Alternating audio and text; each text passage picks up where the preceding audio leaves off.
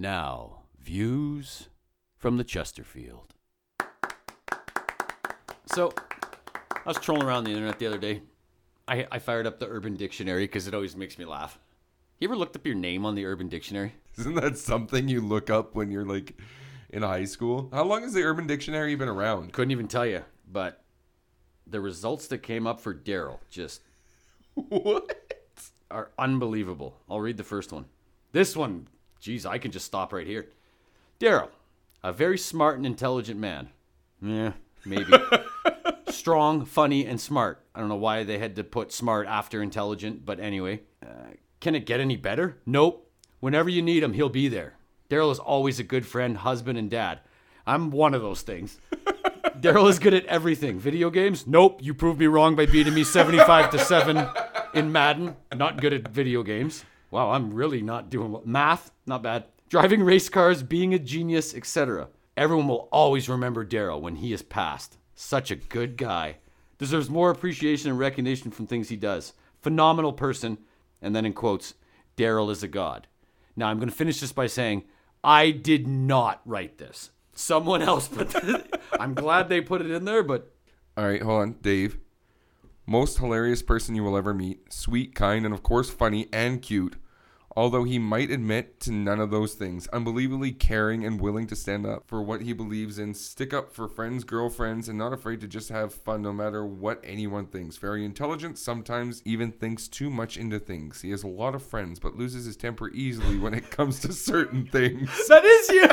Everything that is... Wait. It gets better. Mess with people close to him. Watch out. Very protective and loving, and overall just an awesome person. In quotes, my boyfriend is the most amazing guy. His name is David. Okay, well, I won't agree with the quote but everything else in there was kind of accurate. So hold on. So people I'm close to call me David. A lot of people at work call me Dave. Is that two different things then? Is Dave like a dick? Dave the dick and David the nice guy? David is great. Yeah, Jekyll and Hyde syndrome, right? Dave is a fucking asshole. All right, this one. Daryl, a man that is known as a male hoe. Yeah, but he has a great heart. Did you write this one? I did not write this one, even though I was a male hoe back in the day. Very handsome and charming smile. A sex machine. I don't even know what that is anymore. I've been married too long. And excuse my language. And a pussy monster. Often likes to have his cake and eat it too. First of all, I hate that statement. Oh, you're trying to have your cake and eat it too. When has anyone ever put a piece of cake in front of you and said, you just look at it. You can't eat it. I fucking hate that statement. Anyway, he prides himself on being a joke teller. Okay, I kind of do. But at times his jokes are not as funny as he thinks. Yeah, that's me. When his buttons are pushed, he turns into a hothead. Well, that's true. People love to be around him because he knows how to have a good time. He's a low-key alcoholic. I probably was at one time. Okay, then the quote. I'm not going to say the second word, but that N-word Daryl is a clown. You guys can check out what that N-word is if you can't figure it out because I'm not saying it. It's a disgusting word. So that one, little more accurate towards me besides the N-word thing and a pussy monster. Not sure what that is, but... Oh, man. I had to scroll because a lot of the ones I was reading is about the exact same one. I don't know. This one, here you go. Dave is the man that always makes you feel special. He's charming, interesting, clever, and so funny. I agree. Dave has a beautiful long black hair. Well... and the most beautiful and brown eyes. Everyone who meets Dave loves him. He is so fun to be around, and I'm always finding myself thinking about him. He's always a flirt and a bit of a tease, and gets a kick out of girls getting jealous of each other over him. David is sweet, thoughtful, generous, and respectful of all people.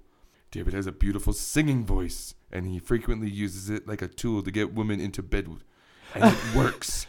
He tells it like it is, total turn on. The guy is addicting, and more you see Dave, the more you crave Dave. David is the best kisser, and yes, in bed he'll blow your mind.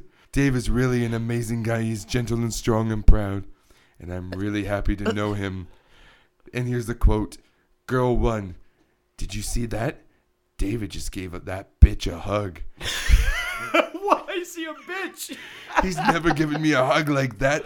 That bitch Ugh. Oh, Girl so 2. They're jealous. Yeah. Oh, okay. Girl 2. Yeah, what's up with that?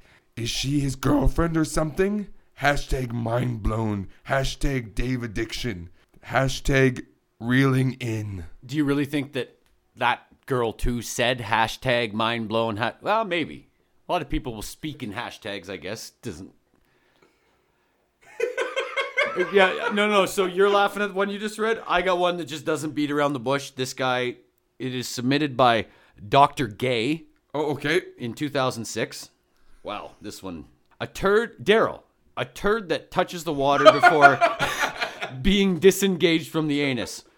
Or someone who has these qualities. And then they used them in statement. Oh man, I did the sweetest Daryl today. Look at that. Look at that semi-submerged guy. What a Daryl.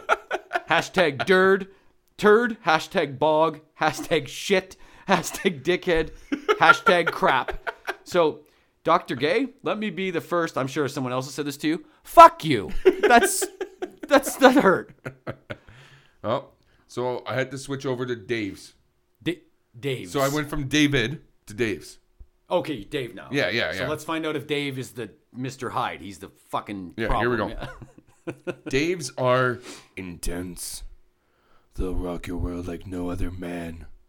They're also extremely intelligent and will blow your mind with some of the skills they've mastered. They are charismatic when they want to be. They work hard even while seemingly lost, but always end up on the top of their game. They are outspoken and blunt, honest and crass. They can be rude and boisterous. They can have beautiful eyes that betray their sweetness within. Their hair is pleasurable to run your fingers through. They are intensely passionate, driven, and alpha. They are strong, tall, handsome. They're also mischievous and use their intelligence to mess with your head. Sometimes just out of pure boredom. If you aren't nuts, they can drive you nuts. If you are, they can make you even more nuts. As a friend, they are indispensable, helpful, and loyal, so long as you help them out at times. As a lover, you wish you could keep them always. How in the world does someone even do that? How is that even possible? Clearly, they are a Dave. Jesus. And the hashtags are just the same thing. Hashtag intense, hashtag passionate, hashtag evil.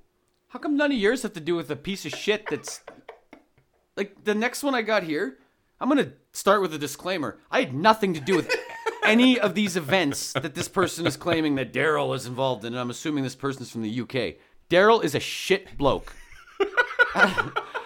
Unequivocally, undeniably, and unrelentingly a piece of shit. The term Daryl is assigned to someone upon completion of a particularly shit act to another person or people. Now this is where I'm going to put the disclaimer in. Nothing to do with any of this. Daryl has allegedly been linked to the September 11th attacks, the BP oil spill in the Gulf of Mexico, the Lincoln assassination. Oh, wow. The Carter assassination, Oh. and the Holocaust. Oh. Fuck off, man. I won't even say the N-word in the last thing, but yeah, I tried to commit genocide.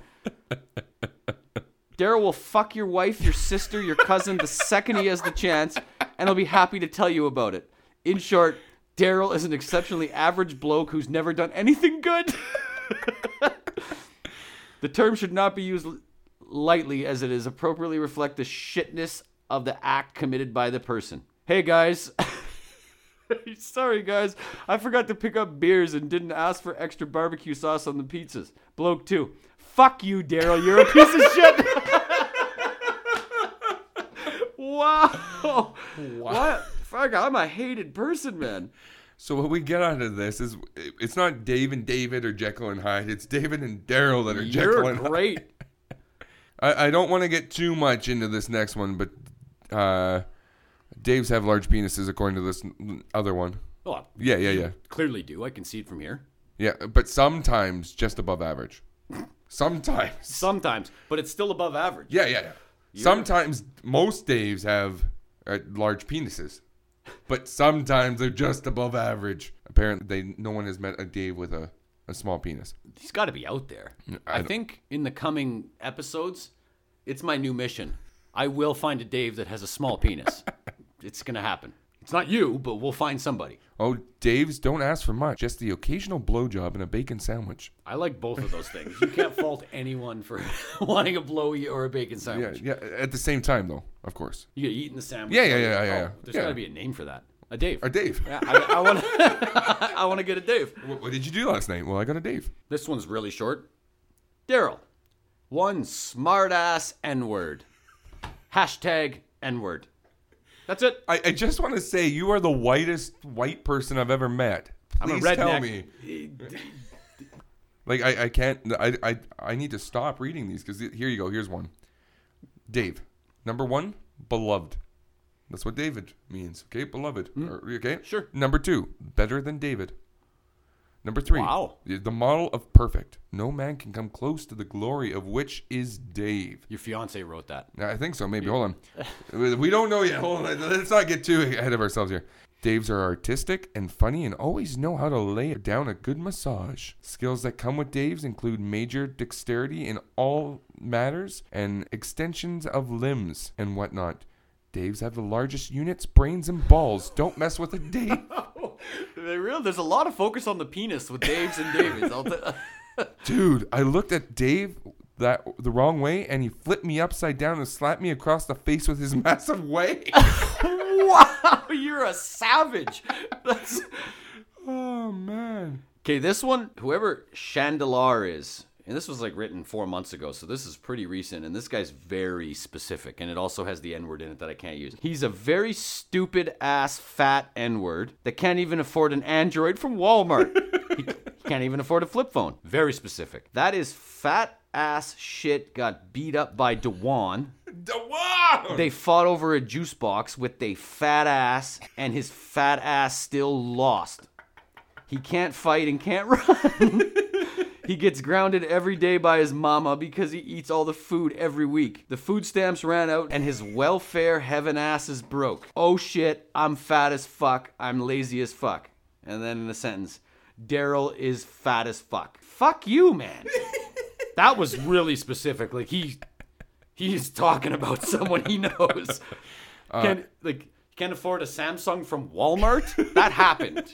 There's no way that didn't happen. I got 2 back-to-back here. Dave, a strong but awesome person. Dave, a loving person for his family. He will protect his family and will never chet on his wife and his awesome friend. You won't chet on... No. You don't chet on your wife? No. And is an awesome friend. A friend. A friend, yeah. You are. You know what, man? Yeah. You and I have known each other quite a while. You are an awesome friend. I appreciate that. The other one, a term used to refer to the coolest person in the group. Obviously, in this room. Are you just finding the great ones, or has there been really none that have been insulting? I really wanted to have one that I could just lay into. I got nothing. So I have nothing. When you have time, Urban Dictionary, Dave and David. We should have swapped names, and I should have found the ones for you. This one, I'd like to take credit for this one, but I'm assuming it's also talking about another African American person. Daryl, a 6'8" tall glass of chocolate milk. Daryl is hot. Well, that's finally. Woo! Finally, a good one for you. Chocolate milk, and I'm that's about 8 inches taller than I am. It could be white chocolate milk. Never had that, but I would like to. Yep. And then more and more about girls talking about Dave's penises. Oh my God, have you had sex with Dave? Yes, he's the best ever, and I've slept with over 16 men. I know, right?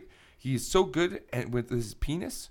On the subject of his wang, it's so big. Like, it just keeps going on. Like, I can't find one bad one. I'm feeling kind of sad. This one's not bad, but it's just weird. Daryl, a sweet and hilarious name for a cigarette. And then, oh, this is the best part. Now they have a script. Guess who the first person speaking is? Dave. Dave says, hey, you want to go outside and smash a few Daryls? And then, hey, I was wasted last night. Can I bum a Daryl? I smoked all mine last night. Hashtag smoke, hashtag dart, hashtag fag, hashtag sick. So. I just want to go. So I'm trying. I'm really trying. I went to Davis. And guess what I found? Davis is tall, sexy, and muscular. Davis? Davis. I'm trying everything. I'm about to try Davey. Just trying to find one that's just like, he's Davis, fresh to death, hopeless romantic. Yeah, fresh to death. Okay, this one is kind of giving me goosebumps. I'm going to read it, Okay. and then I'm going to tell you why. Daryl, verb, to vomit profusely into one's tent while camping. Let's be careful not to drink too much this time. We don't want to Daryl the tent. Grade 10.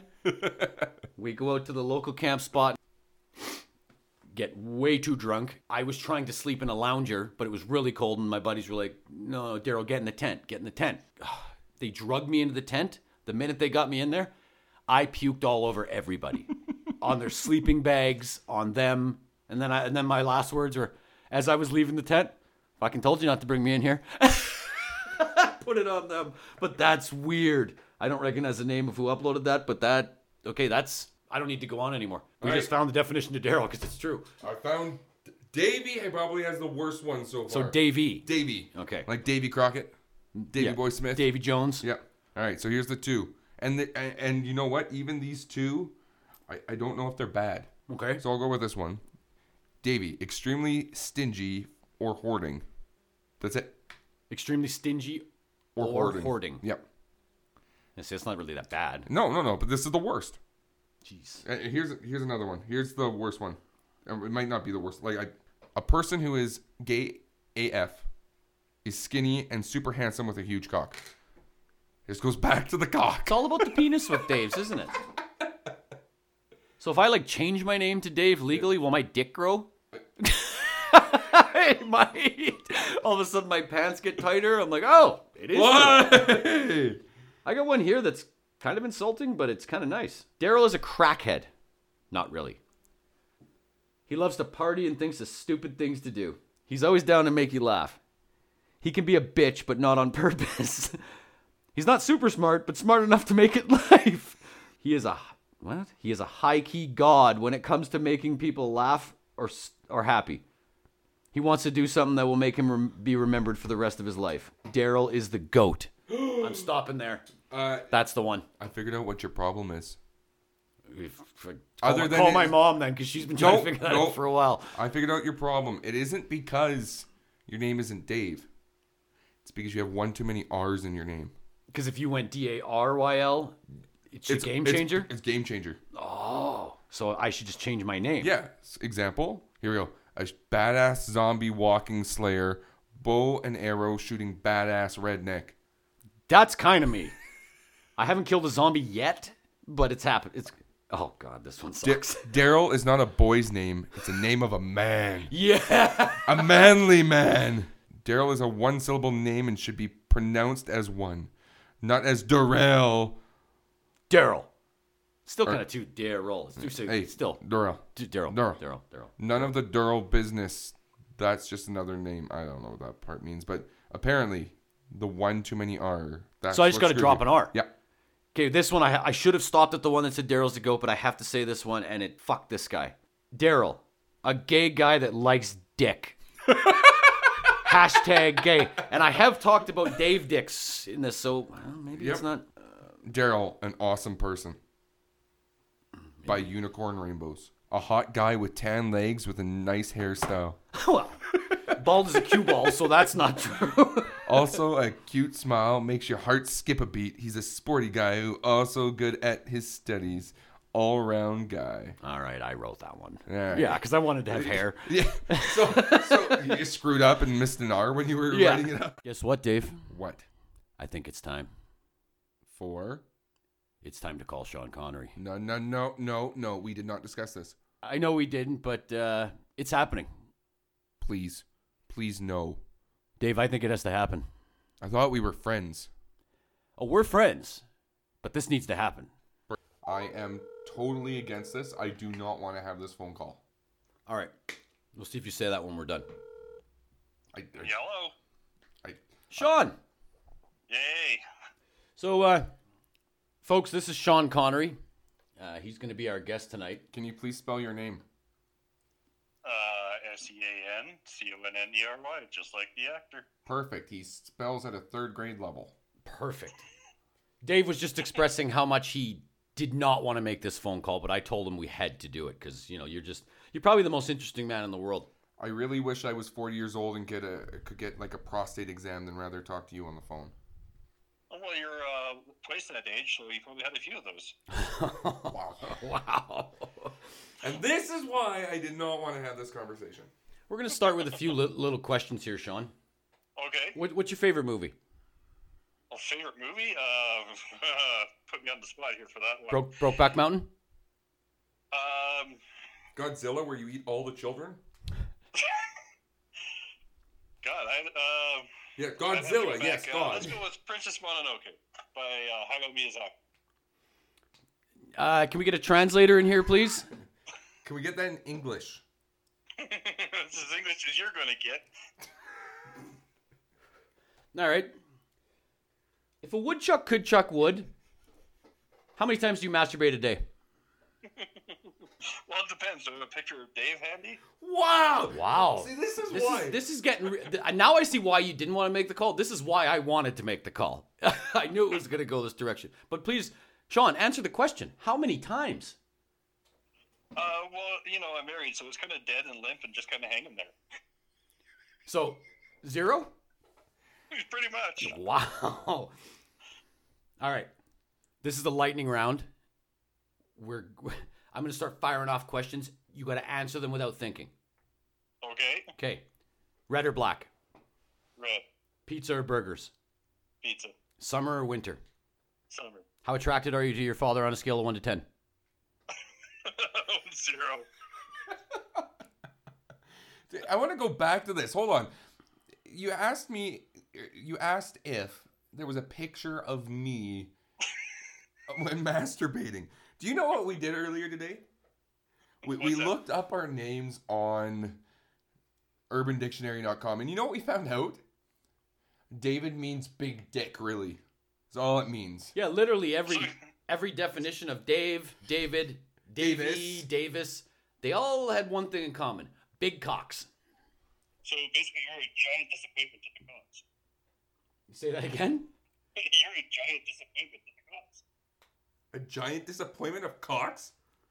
To the cause. I'm a giant disappointment to the cause. Oh, I thought you said to cocks. I'm like, wow. I'd appreciate it while you're on the phone with us that you take the dick out of your mouth so we could understand you there. So I felt like it'd be a good idea to go over what yours says.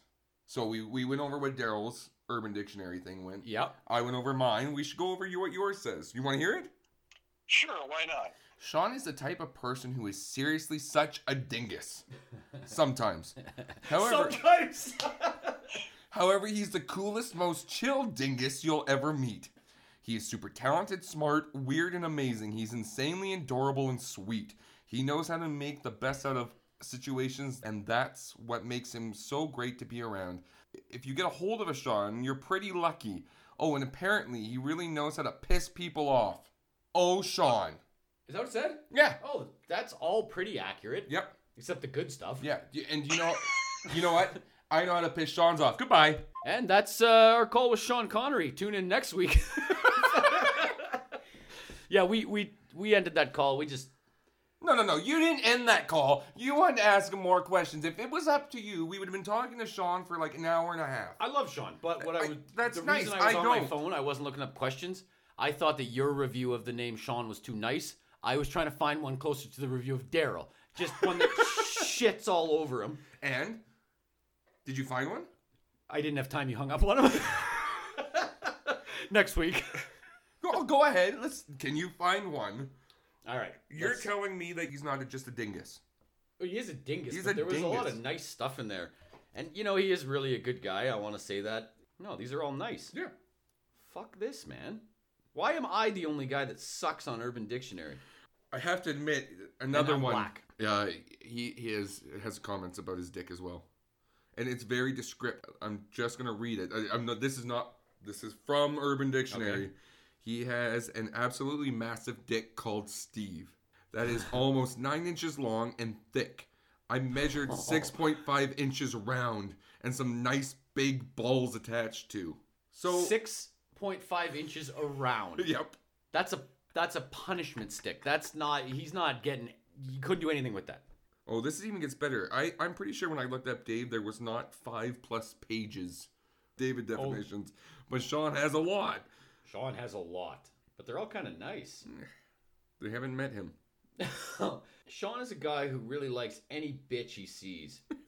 He has a super huge fucking cock, except he's such a fucking cunt to people. All right, I'm not reading that one. That one's a little... I don't like saying that word. I have daughters, man. I don't say that. Yeah, they're all nice. So why is it that you don't get anything nice? Look at this. It's all about dicks on here except for Daryl. Sean is a sexy, lovable guy with a long dick. Most girls would only dream of being or sleeping with a guy like Sean. In a sentence, Sean has a long dick. Oh, and this was submitted by LeBron James. Look at that. Oh, wait. James Braun. No, I found the perfect one to describe him. A ping-ass boy who likes to suck his own 8-inch penis and gets loads of hot girls and guys. Oh, hey, Sean, I like to rip your pants off and suck your big dick. Why does everyone have monster hogs except me? Wow, I'm serious. This has been a real sobering experience for me. Every person's name we look up, everyone has big dicks. They're wanted by women. Yep. Except me. I'm a piece of shit that stays in someone's ass and touches the water at the same time. Fuck, and I have a small dick apparently. Well, I'm glad we learned this. Now we don't have to question who's got the big dick. Apparently Urban Dictionary knows. I'm still scrolling. This one couldn't be more to the point. Sean, someone with a huge penis. Yo, Sean has a huge dick. No, he doesn't. Oh, man. The greatest man ever would destroy anybody in a fight, also has a massive cock. I'm done with Urban Dictionary, man. Or I'm changing my name. Tune in next week. I'll tell you what it is. Do you think Randy's looked his name up? Randy Santel? Yeah. When he joins us later in this podcast. When he joins us later in this podcast, yeah. I think we need to just spring it on him.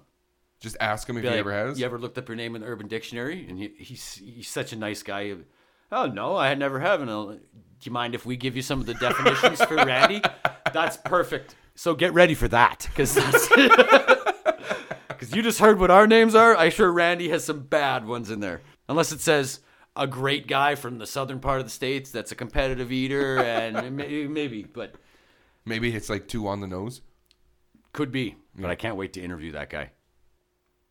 So, I got to bring this up because it's really making me mad. And I'm going to verify the numbers first, but have you heard Tony Romo's new salary with CBS to be a fucking commentator? I haven't, but name one football commentator better than Tony Romo. No. First of all, I want to say that right now, he's probably my favorite to listen to. I love it. I love watching Tennessee games because when he's there, it's like, you should watch my fiance and I, when he comes on, I scream like a little child because I like hearing his insight because he's one of the best. And he reads the play before it happens. He tells you, okay, he's probably going to be a sweep writer. Yeah. Oh, man, they lined up the box. You know where they're going. So his contract, they tried offering to Peyton Manning, actually. He turned it down. I don't think I could listen to Peyton Manning. I don't know. Yeah, he's dummy.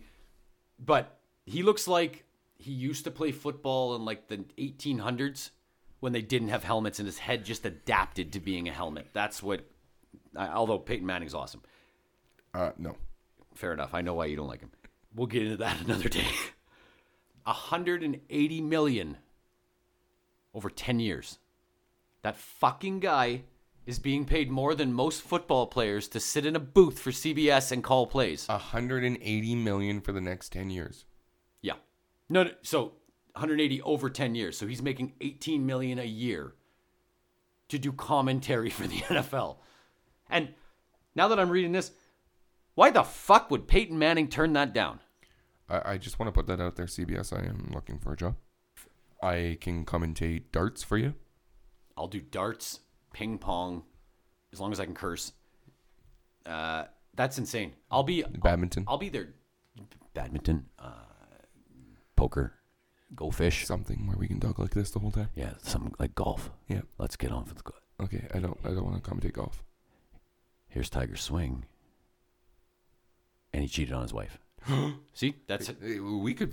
Maybe I do want to do golf. If we can do that kind of stuff. And, jeez. I actually think... How great would this be? Starting in different, like there's the Extreme Football League now. It's not really extreme. It's not really extreme, but it's a little different. Well, I think they should do an Extreme Golf League, or the XGA or something, the Extreme Golf Association. And I can't take credit for this idea because someone else said it, but let me try to find the rules for the Extreme Golf League. And does it involve like power bombing someone through a table made of golf clubs? No, not quite that far. Okay. But it's more like geared towards golfers like Happy Gilmore. You got to be able to golf, but you can swear. Getting angry after missing a putt is encouraged. They allow mulligans, but you have to crush a beer every time you take a mulligan. God, I gotta find these. It was brilliant. All right, so these are some of the rules. The XGA, the Extreme Golfers Association. No dress code. Alcohol is permitted during play. Fans are allowed to make noise whenever they want. Out-of-bounds shots result in the loss of a club. Double bogeys or worse result in the golfer having to shotgun a beer. And John Daly is the commissioner. All caddies will be mic'd up. Brilliant. All par threes have stadium seating. You get 1 mulligan per round. Club used for mulligans must be a putter. So if you want to take a mulligan off the tee, you got to hit it with a putter. If you 3-putt, it involves the loss of your putter. So if you have more than 3 or more putts, you lose your putter. You can't use it again for the rest of the round. Sweet. And you'll need to putt with like another club. I think that's all the rules he had. But now, as you, not a person that watches golf, would you not watch that? No. Yes, you absolutely would not. Guys are getting drunk and their caddies are mic'd and you can swear and people are like, they're making noise the whole time trying to screw the guy up off the tee. And do you remember going golfing this past summer? Mm-hmm. Does that not just sound like us playing golf? Exactly. So why would I want to watch it when I can do it? True. Yeah, that's a good point. Yeah. But it gives guys like us a shot at making the pros. Okay, fair enough. I can accept. Maybe I would want to golf more. Yeah, it might make you want to golf more. Yeah. I can use my driver like a pool cue and I putt with it, and I've actually sunk putts with it, so I'm cool there if I lose my putter. I'm in. I think they should implement these rules right away, start their own league, and wear anything, like cut off jean shorts and a wife beater while you're golfing. It might make, you know what? It might make it more fun. You might have some people that wear like ridiculous outfits and then complain that they lost because it weighed 40 pounds. Oh, man. That could happen. Like, you could have WrestleMania type entrances for the first hole. You could do costume changes for the whole. It might actually. I might actually watch that. You watch that, but since the first thing you touched on, for those of you who don't live in the real world, Deontay Wilder wore a 40-pound costume out to the ring before he fought Tyson Fury, and he said it weighed too much. His legs got jello-y and didn't work. Now I want you to open up Google and Google Deontay Wilder Canada jacket. Someone wrote a fake news article. No, I'm just going to let you read this because I was pissing myself laughing at was it last night, night before? You know, poor guy. Headline: Deontay Wilder in hospital after trying on a Canada Goose coat. Yeah, a goose down jacket. Oh no, it was too heavy for him. Guy, he's in fine spirit. He's in fine spirit though, yeah. Like his legs are working again, man, after suffering multiple injuries trying on this Canada Goose coat at the University Mall in his hometown of, I'm not pronouncing that hometown. Tuscaloosa. I'm assuming I'm not reading it, but that's what it sounds like. It's Tuscaloosa. It looks like Tuscaloosa. Can they afford it? It was probably imported. Did Donald Trump allow this? I don't know. Was it like a border sneak across the border type incident? Ooh. And can he be charged? Probably. Can he be charged for wearing Canadian goods? With after all the shit Trump's done, yeah. And by the way, anyone that's listening to this from the United States, it's not that fucking cold here. Don't come up north and cross the border in July with your skis. No, please do. Oh, well, yeah, because please do. My cousin used to be a border guard somewhere in the Maritimes in Canada. And he said in August, people were coming up from the States bringing their skis. And he was, where are you heading? They're like, Canada. I think they were going to like New Brunswick or something. And he's like, why do you have skis? They're like, so we can go skiing. Like, looking at him like he's the fucking idiot. And he goes, look around, man. Like, you do know that it doesn't snow here all year, and we do have a summer, and it does get warm here. They could not believe it. Okay, we fit this Chesterfield into my igloo. Yeah. All right. Everyone in Canada lives in igloos. Yes. All we eat is poutine. Yes. We do say a lot. I Yeah. will absolutely admit to that. And what other stereotypes do we get? Yeah, all we wear is red and black plaid shirts. You make toques? Oh, toques. Toques in July? But people in the States don't call them toques. When I was down in Coeur d'Alene, they laughed at me when I called it a toque, and they said, it's called a beanie. And I said, no. No, it's a toque. A fucking beanie is a nerd hat. One of those, like, it's like an oversized yarmulke with a fucking propeller on it. That's a beanie. Canadian stereotypes piss me off. That's no do to boot it. New dude, yeah, a boot. We don't say a boot. We say a bout. All Elite Wrestling. Yes, they had a huge event this past They weekend. did. You're saying, now I'm been out of it for a while. I'm an Attitude Era guy. Yeah. You're saying that they're competing with the WWE, and you are a diehard wrestling fan. You're saying you enjoy it maybe more than the WWE. I enjoy it more, whether they're competing, not yet. Sorry, I don't mean on a dollar for dollar or Yeah. an event, but you mean like just pure entertainment. And pure had to entertainment, it all depends what you like.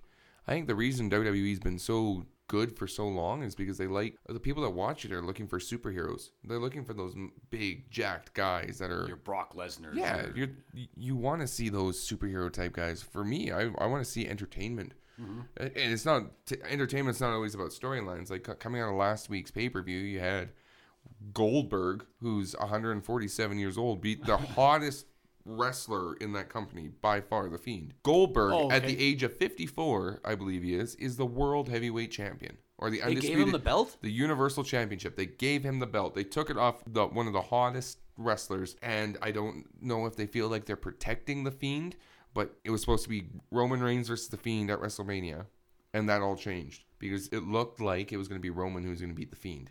He's going to figure out how to beat him. But the thing is I have more faith in Roman Reigns beating The Fiend because at least they would wrestle and go through a whole match, where Goldberg spent 3 minutes just blundering his way through and barely picked up Bray Wyatt for his finish.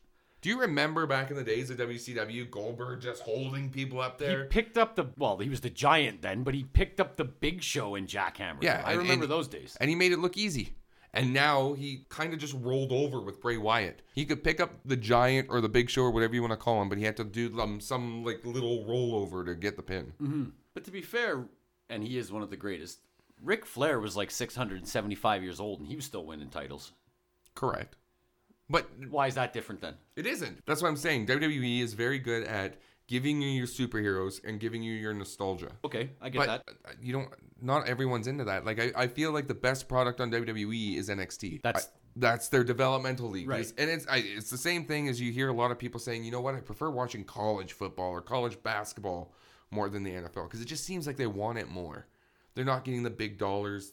They're still getting paid nicely, but they're not the big contracts. They're not your Becky Lynch's, your John Cena's, your Roman Reigns. They're not getting that type of money for being on the third show. But when you compare them, so you have NXT and All Elite Wrestling on at the same night, All Elite's beating them in the ratings. Is that right? Yeah. And it's just, I think it's just more wrestling set out for the type of fan I am. It's entertainment. You want to watch people athletics. You're a purist. But it's not purist. Like, think about it. Like, you're telling me Orange Cassidy is pure wrestling? Like, I know the fans the fans in Chicago thought he was that was wrestling between Pac and Orange Cassidy. I think Orange Cassidy is one of the greatest wrestlers just to come out in the last little bit because he does nothing. The less he does with that character, the better. The more he does not give a fuck, the more people like him. Yeah. More he doesn't give answers in interviews. Hands in his pockets. If anyone hasn't checked this guy out, go to YouTube and look him up. He has made me laugh for hours on end. He's brilliant and he does nothing. So it's not, I wouldn't say purist because it's the comedy spot of the show. No, I mean just purist, not because it's things like that. I mean, you love professional wrestling. Yes. And those guys get down to the basics. I don't find it entertaining. Think of it as a UFC fight for you. When you spend $50, do you really want to see a first round knockout in 10 seconds? Depends who it is. Like there's certain guys. For Francis example, Ngannou in the heavyweight division is one of the scariest human beings I've ever seen. I love when he KOs a guy in 30 seconds. I have to admit, I saw the clip of Conor McGregor when he came back, and that 40 seconds of just pure, holy cow, what happened? I got excited. It's exciting. But then to answer your question, all in all, no. You feel gypped? I like to see a war. Yeah. Like, I hate bringing him up. Conor McGregor, Nate Diaz, two. One, he got tapped out in the second, I think. But 2 was a war. Yeah. 5 rounds, beating the shit out of each other, no blocking. Yeah, so you're right. That's why I kind of like pro wrestling. Is it can't just fake or slamming yourself into a mat. No, it's choreographed. It's choreographed fighting. There's still injuries. Yeah. Like it's not a. Yeah, it's predetermined. Yeah. Predetermined choreographed fighting is the best way to put it. Is really all it is. Yeah, I don't like when people say it's fake. No. Because it's not CG. This stuff's actually happening. It's not fake. It's choreographed, predetermined fighting. It's a show. Yeah. Yeah, it's exactly what it is. And you know what? After watching, like, the match I believed was the best match of the night had to have been Kenny Omega and Adam Page versus the Young Bucks. So I think that one match is just the storyline in that one match was amazing. You had 4 friends fighting each other. How far are you going to take it to win the tag team titles?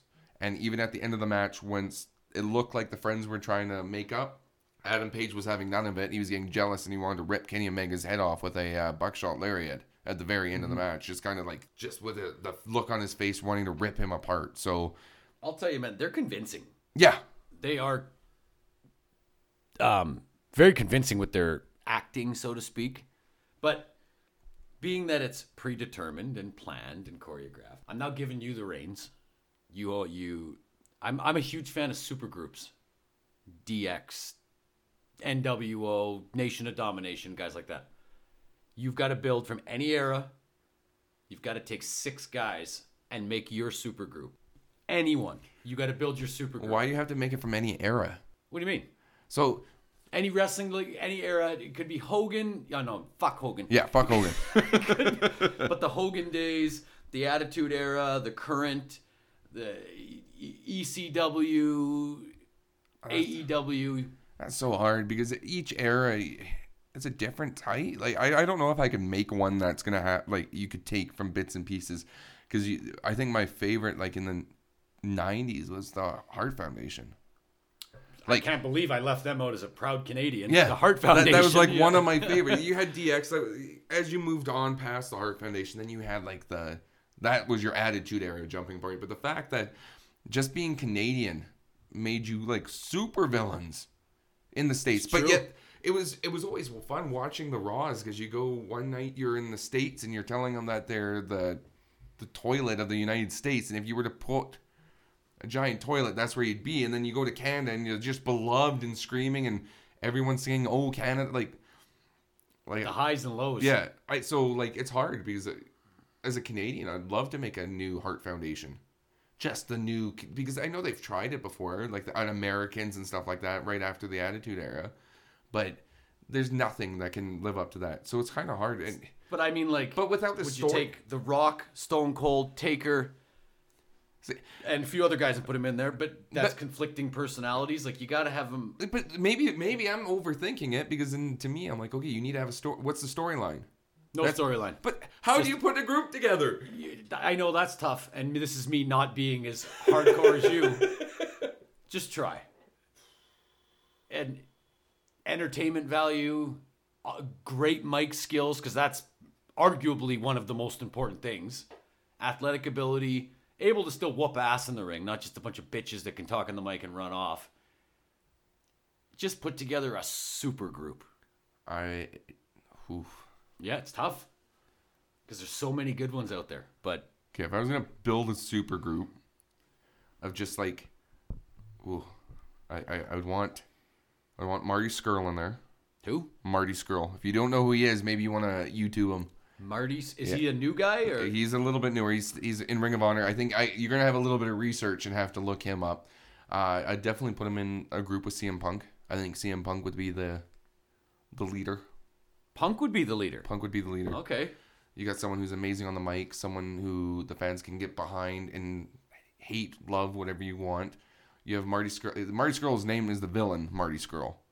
So kind of giving you an idea of kind of what type Okay. of group I'd be putting together. I think you need to have a. I think you would want. I know he's fresh right now, but I think the Fiend. If you're gonna make a villain group, Okay. it's kind of like Villain Enterprises right now. Marty Scurll. They have PCO. Remember the Quebecers?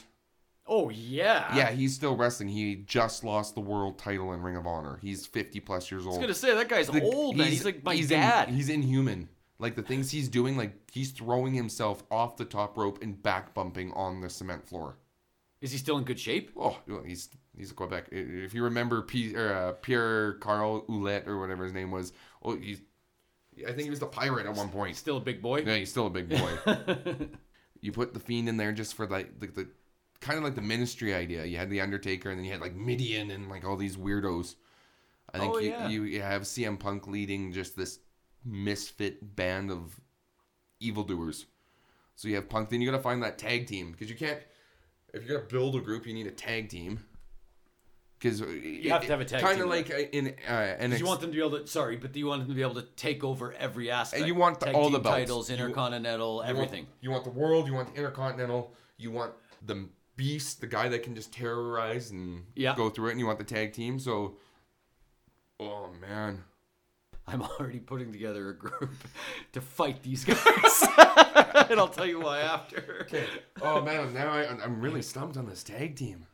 You know, there's a lot of good old tag teams. There's a lot of good old tag teams, but seeing I'm kind of staying in the 2000s, I think from what I've seen, like the Usos, amazing tag team, but what they've done going from like the Haka dancers, like their Samoan heritage kind of coming out to like these, or the Uso Penitentiary, and like, you know what, these guys are like tough asses. Mm-hmm. I think they would be like the right goons. I think I feel like I'm building like the inner circle of just villains, because you get so comparable, like AEW's inner circle. You got Chris Jericho, CM Punk. The idea for Bray Wyatt would be Jake Hager, and just like the muscle. You have Sammy Guevara. You got Marty Scurll, the smaller guy that can. Is Jake Hager still wrestling? He wrestled Dustin at the pay-per-view on Saturday. Oh really? Because he's been.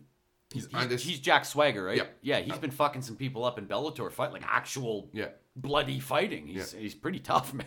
So how many do you got? I got 5. Okay, obviously Stone Cold. He's my ride or die wrestler. Yeah. I always him and Punk would feud. Yeah, I always wanted to see them fight. I think everybody's always wanted to see those two fight. Their mic skills comparable, very comparable. Yeah, I think Austin's probably a little bit better, but they're both very serious, and that would be great. The Rock to take on the Fiend, because if you remember back in the Attitude Era days, The Rock was the best at making fun of weirdos. He made fun of Mankind. He made fun of Kane, like putting the my name's Kane. Yeah.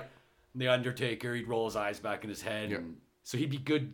They would match up perfectly. Yeah. They're both very athletic, good wrestlers, but their mic skills. The Rock would make fun of him. He'd still be the creepy guy, and I think that would be perfect.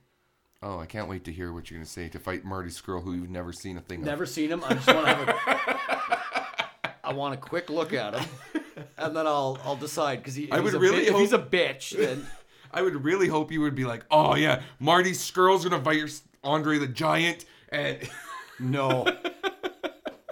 Okay, I'd fight this guy. I don't know. Ooh, that's a tough one. Who would I put against him? Because I want to throw like Taker in there, but he wouldn't be a good match against Taker. All right, so honestly, now that we're talking about this, now my head's going, and now I'm like, oh, I want to sub people. This might be talk for our next podcast. Let's put together 2 fractions to fight each other. Okay, let's do that the next one, but I have one more that I'm really interested in. I don't even want to touch on this one. I just want to see what you do. Okay. You got to create the ultimate pay-per-view. Every title is on the line. The women's title, the tag team title, the Intercontinental, the hardcore, and then just the heavyweight, like the world championship. Yeah. Who's fighting who? Any era, any league. This is your league. You now have access to all the wrestlers. Who's fighting who? Who wins? All right. So obviously, I'm gonna have to take. I can't do this. You can do this. No. Yes. On the spot. I can just rebuild WrestleMania 17 at this point. What one was that one? Rock and Austin main event. Is that the one where The Rock stole the camera? No, I don't think so. And he was like, finally, The Rock's got his own show, and then he panned over and Austin was waiting there, ready to stun him? I don't think so. Maybe. But I mean, it's Rock and Austin, Taker and Triple H. You had a hardcore match. You had the tag team titles was the TLC match. Dudley's, Edge and Christian, Hardy Boys. Yep, yes, I remember this pay-per-view. My brother and I watched it together. The greatest WrestleMania of all time. Probably the greatest wrestling pay-per-view ever. It's gotta be one of the top. It'd be very hard to find one that stacks up with that stacked of a card. I like the, just because of this match, but Austin versus Shawn Michaels. That's still... No, WrestleMania 13. 13. Yeah, I watched that with my grandfather. God rest his soul. Oh, sorry, 14. Sorry. 13 was 13. 13 was Taker versus Sid. Is that where... Rock, that's where Bret Hart and Stone Cold... That's where Stone Cold was born. Yes, he hit him in the sharpshooter. Yeah. He refused to tap. He was bleeding everywhere. Yeah. That was a good one. Yeah. Okay, let's just... You're having trouble putting it all together. It's not like... If you want to come at me and go, you know what? Put your attitude best one or come with the new... Any wrestler nowadays. It's hard to kind of... Put it all together. Pick your dream hardcore match. I mean, from the Attitude Era, I've got one candidate. Has to be in there. Dream hardcore match. Well, doesn't Mick Foley have to? I was gonna say kind of. Cactus Jack kind of has to be. Yeah, like Mick Foley did some crazy shit, but Cactus Jack back in the days with Terry Funk, those two used to murder each other in the ring. Cactus Jack. I don't know. I'd love to see Raven versus Cactus Jack. Raven's a good one. Raven doesn't have to be hardcore, but those storylines he can put to. What about Tommy Dreamer? He's a great guy. No, say it. You're not a fan? I'm not a big fan of Tommy. He's a good hardcore guy, though. I don't know. I think Tommy Dreamer was perfect for ECW, but I don't. Yes. I don't see Tommy Dreamer being. I think he's the face of ECW, but I don't find him the face of hardcore. No, maybe no. I mean, when you think hardcore, there's Mick Foley's up there, Terry Funk. Okay, if we're gonna go with Dream hardcore match, Tommy Dreamer versus Raven, because that feud that they had hardcore. Like that's all they did was the feud over like Tommy Dreamer's family. What they did in ECW. You could add tables and chairs and stuff. It didn't have to be like uber violent, but I think that would be a. Okay, actually, let's do this. Since we're gonna table the Dream faction, let's table the Dream pay-per-view. Okay. So we can actually put some thought into it. Let's come back next week. It has to have story. You have to explain the storylines on why they're fighting. I'll try my best on that. You're going to crush me there. But let's give ourselves some homework. Let's revisit this the next on Views 2. Okay. And let's see what happens. Deal. I've had this going in my mind since we've had this conversation. You made a comment about CGI and how it's not in wrestling. Do you know what movie I watched the other day? Great. I want to guess this. Okay. Has to do with wrestling? No, not wrestling. Just CGI. Bad CGI. What era? Like what year? Late 1990s. What genre of movie? Monster movie. Monster movie, shitty CGI, 90s. Wouldn't be King Kong. No. Wouldn't be No, I don't think they did a Godzilla movie in the 90s. Did they do a Oh, the one from 2000 with Matthew Broderick. Yeah, that movie sucks. Do you know what the best part of that movie was? The fucking soundtrack. The soundtrack was great. I was up late. I was up late one night and I was like, oh my God, Godzilla. I remember like watching that like on repeat as a child. Like this is the greatest movie of all time. Godzilla. They're terrorizing Madison Square Garden. There's baby Godzilla's eating popcorn. This is the best movie ever. And then I tried watching it again. I'm still trying to finish the movie. I humbly have to bring this up. One of my favorite movies from the 80s with the great, incomparable Arnold Schwarzenegger. Wait. A great movie with Arnold Schwarzenegger? They're all great. They're all great. He's the best actor. Daniel Day-Lewis has got nothing on Schwarzenegger. His one-liners especially. But Commando. And I watched the final fight scene again. Is that clip you were showing me on YouTube that was just like the worst thing I've ever seen, and I asked you why you took my life? I took like 6 minutes of your life that you will never get back. Let off some steam. That's the best part of the fight scene. But that movie's tough to watch. That looks like the worst movie of all time. No, it's one of the greatest, and I challenge you to watch it. I want you to watch Commando. Okay, so first you took 6 minutes of my life that I'm never getting back. I'm taking an hour and a half now. And I want you to come back next week, and we're gonna talk about it. And I want you to. Oh, it's pretty tough to watch, but I really want you to give me your breakdown of it because that movie was very important to me when I was young. Why? I don't know. It's just Arnie kicking ass, saving his daughter, but like, taking on a guy who looks like an even gayer Freddie Mercury. You made me watch 6 minutes of it, and all I remember seeing is just, I can beat you. I can beat you. And he gets electrocuted, and it doesn't seem to faze him. He just keeps fighting.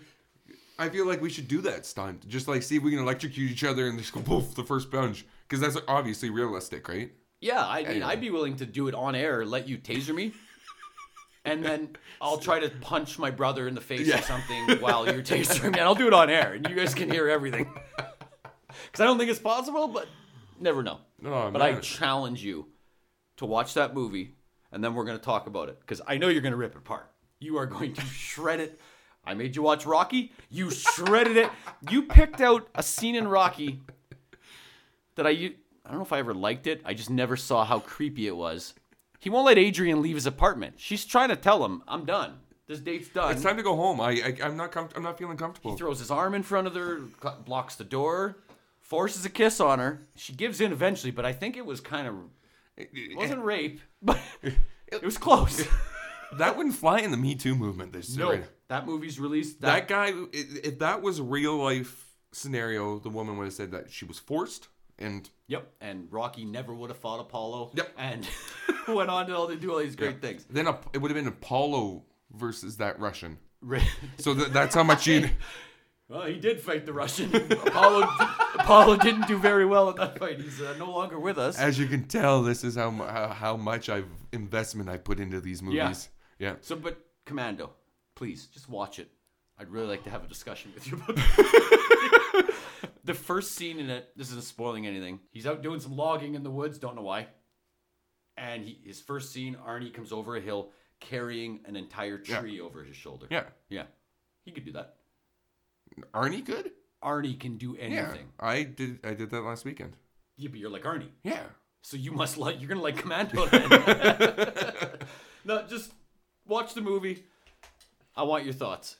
All right, should we keep Randy waiting any longer on this? Nah, I think he's waited long enough. But we should probably ask him which movie he prefers, Commando or Godzilla. Well, right now I can only say Godzilla. So, is it his favorite movie of all time or his favorite worst movie? Hey, I wonder what his favorite worst movie of all time is. That's what we should probably ask him: is what is his favorite worst movie of all time? Because that elicits the best results. Okay. Hello, this is Randy. Randy, good to hear your voice, buddy. Hey, yes, how are you doing? Not too bad, man. Thanks for making the time for us tonight. Oh, no, of course. I appreciate you having me on.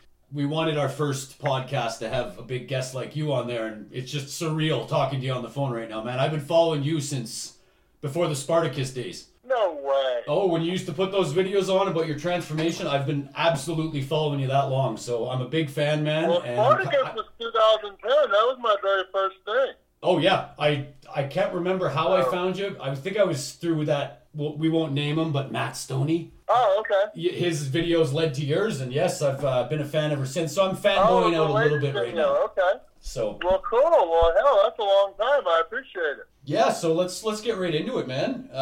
Know a little bit about you, and I know you played offensive lineman back in high school, college. What was that like being a stud football player back in Missouri? Oh, I wasn't too much of a stud football player. I was bigger than a lot of people, but my dad didn't give me much speed. So I had to just work harder whenever I could, but also wasn't too much of a quick thinker, so that hurt me too. But luckily, when you're big in high school, you're able to get in the way of people and look like you're doing something. I know you're doing the weight loss thing right now, but exactly how big are you? Because when you stand next to regular people, you look gigantic. Like you look like you're 7 feet tall. Yeah, a lot of people don't realize that I'm kneeling in a lot of the challenges, and then they always wonder when I'm standing next to somebody in like a photo that's in a video or anything I post online, they're like, oh my gosh, how tall is he? But I've been 6'5", I think, since like my junior year of high school, so I've been that tall a while. My weight just kind of depends on when you ask. Yeah, no, I know. And how can you share with us? I know you're sharing it on your videos, but how many pounds are you down right now? Oh, yeah, no, you're good. Yeah, I started out at 373.9, which I was probably higher before I went to Italy with my sister, but we were walking like 24,000 steps a day, so I think I lost quite a bit during that trip. But Oh, wow. now I'm sitting right around a little under 330 pounds, so I'm down about 45 pounds. Well, congrats, man. That's huge. Hey, thank you. Yeah, it's been going well. It's a lot easier when you're just home by yourself with a rhythm and rituals and all that, with some stability with everything. It's a lot harder to try to eat healthy and do everything right when you're on the road. Absolutely. I feel like I'm cheating. There's got to be days you take in 15 to 20,000 calories if you do 2 challenges in a day. Let's see. I'd say I've beaten 10 a couple times, but the 15 mark is really difficult to get to. I know back when I turned 27. Did you guys ever watch that birthday challenge video on my 27th birthday, where I went to the 27 different places to eat free birthday food? Yeah, absolutely. I've seen it. It's been a while, but yeah, I mean, I watch your videos Oh, yeah, every day. So. it was a long time ago, but even those 22 meals that I ate, or not meals, but different treats and stuff, over the course of like 16 hours was only like 16,000 calories, and that was some crazy stuff. Wow. So, but no, I'd say I definitely hit the 10 mark a couple times. That's crazy, man. When I was trying to put on weight, I was taking in 3,000, and I thought that was a lot. So. How tall are you? Yeah, right around 6 feet. And I'm not 6'5". Okay. He's the shorter of the two of us. Okay. Yeah, I gained 100 pounds during one of my high school years, so I know all 100 about pounds. that gaining weight, that's for sure. Yes, my junior football season I was 235, and then my senior season I was playing around 335. Wow, you're a behemoth, man. Yeah, I had a couple different fast food jobs that took the bulk of it. Luckily, my mom and dad's wallet didn't have to do too much. Fair enough. So, you stopped playing football. Are you still a big football fan?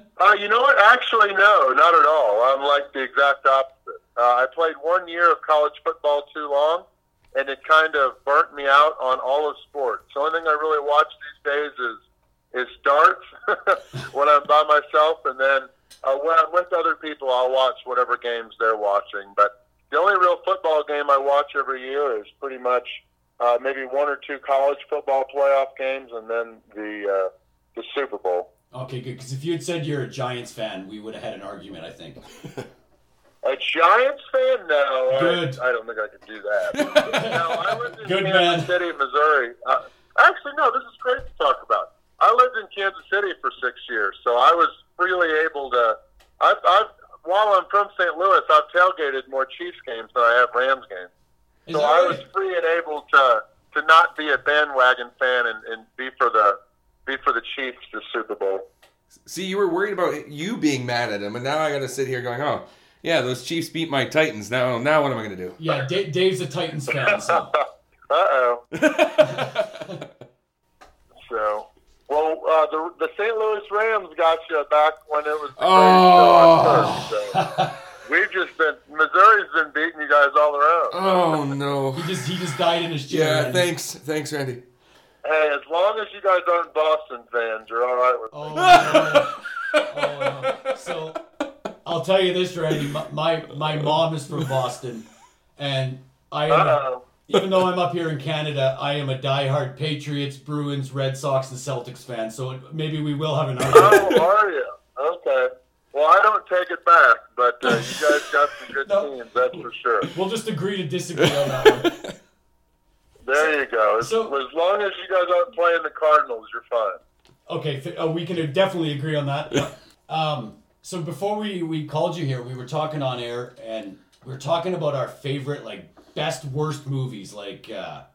I'm a big fan of Commando from the 80s with Schwarzenegger, or Roadhouse with Patrick Swayze. Those movies are terrible, but I absolutely love them. And Dave was making fun of I don't know about that. There's some arts to Roadhouse. Everybody should like that one. Yeah, if you don't like Roadhouse, it's your problem, in my opinion. I'm a huge fan. I do agree with that. Same with Braveheart and a couple of those other movies. Yeah. Dave also mentioned Godzilla from 1998 with Matthew Broderick in it, how terrible the graphics were and everything, but hey, we've all seen it. I have not actually seen that one.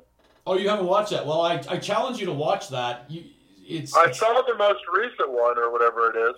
Yeah, that's a piece of art compared to the one from the 90s. But here's the issue, though. It's like, you've seen every movie known to man. I've seen Godzilla. I have not seen Roadhouse, and that's why I have to go watch Commando. Like, now there's going to be a list of movies that I need to sit back and watch. I agree. And Randy, I welcome you to make fun of Dave with me here. He hadn't seen Rocky. I actually had to give him my whole box set to take home and watch on his vacation.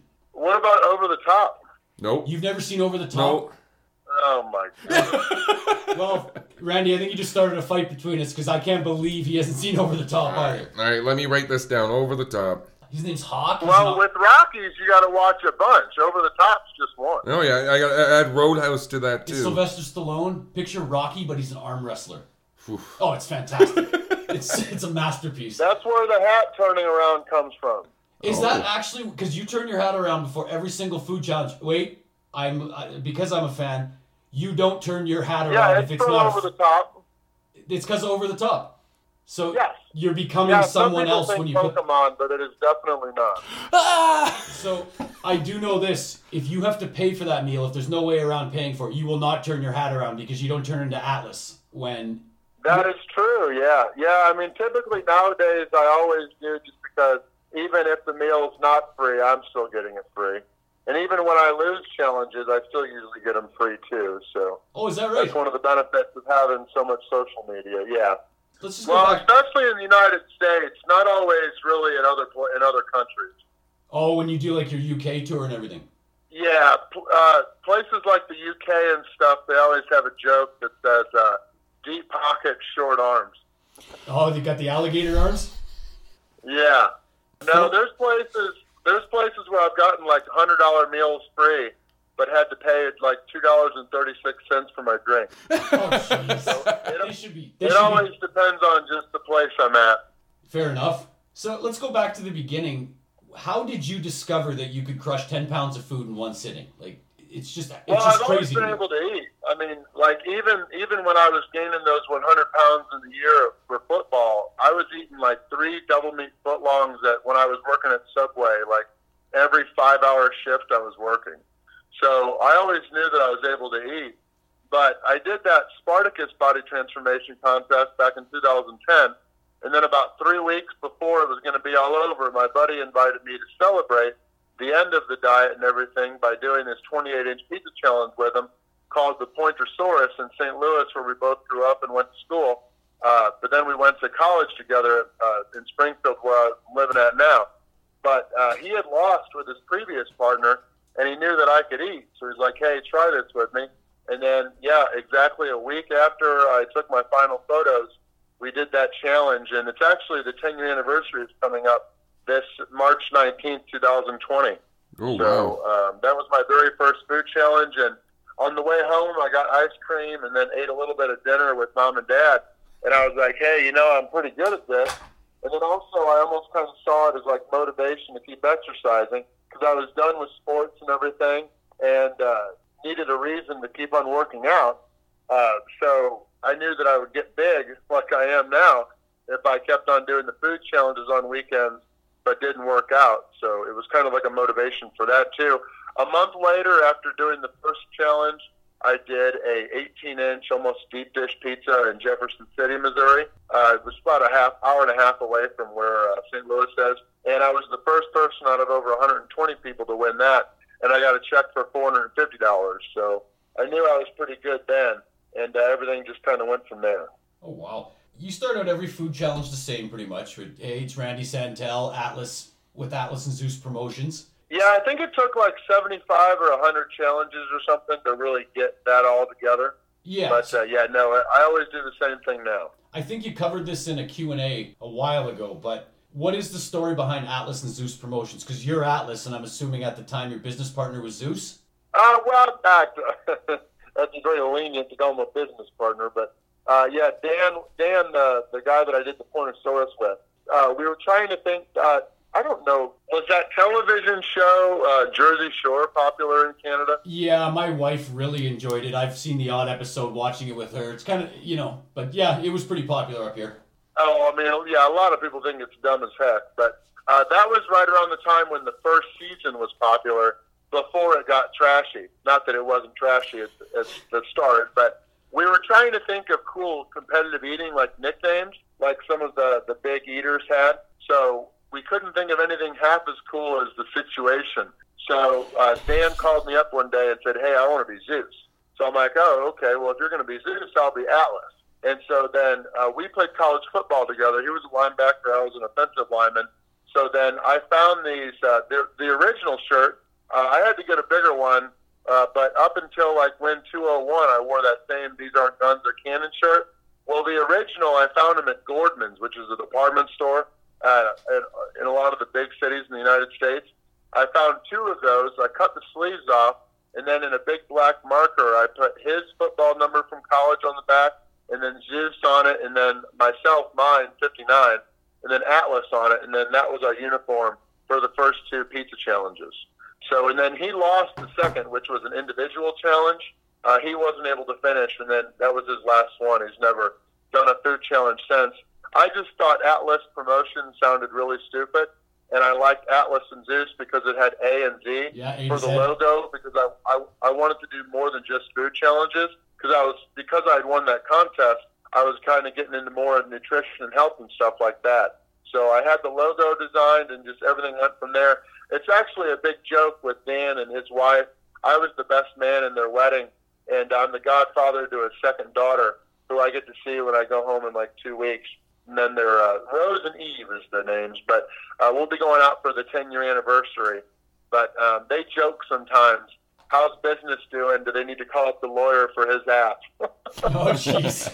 But, I mean, and I've actually had a couple people tell me that I need to have Dan, like, sign something. But I was like, whoa, you're thinking way too far into this. Dan has literally done nothing other than be the inspiration. He wouldn't have a pot to pee in if he ever actually tried anything, which I know he wouldn't. It's always just a joke. So he's out, but do you and Magic Mike travel everywhere together? Or Magic Mitch? Or sorry, I got his name wrong, didn't I? Oh, no, don't worry. He gets Magic Mike all the time. Well, we were. He's not doing as many food challenges these days. He's actually coming in for St. Patrick's Day. He comes in every year to spend it with my family. My mom's last name's Murphy, so we're in a big family.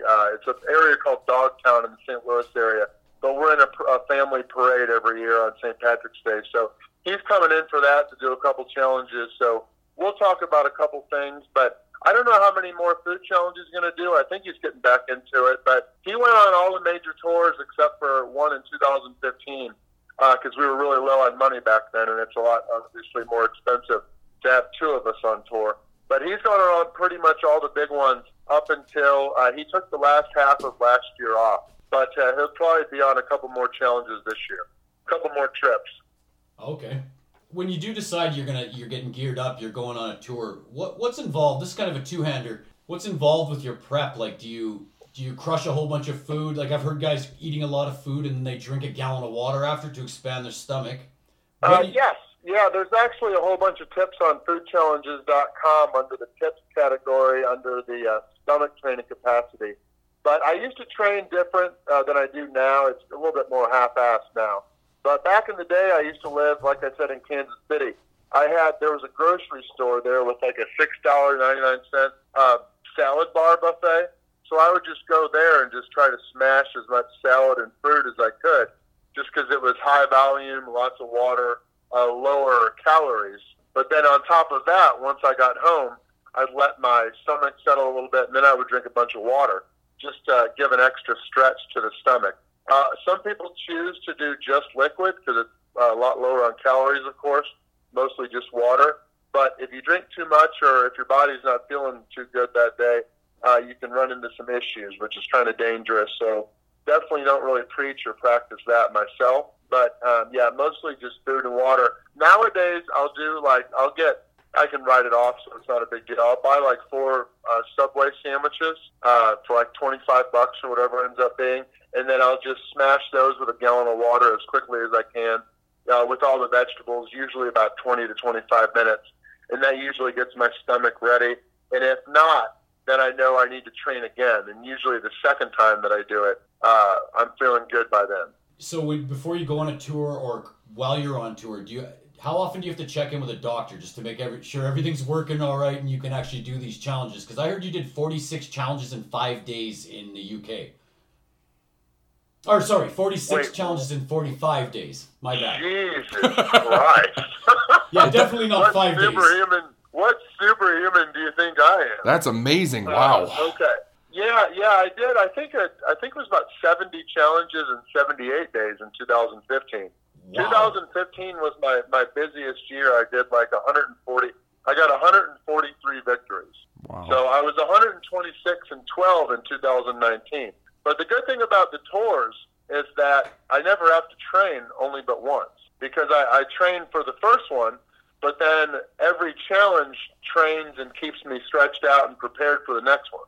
So like I'll train for this upcoming tour that starts on April 7th, on like April 6th and maybe April 5th, but then I won't have to train again until the next tour starts, because I'll only have maybe at max a couple days off in between challenges, which is not enough time to let my stomach contract back to what it probably is now.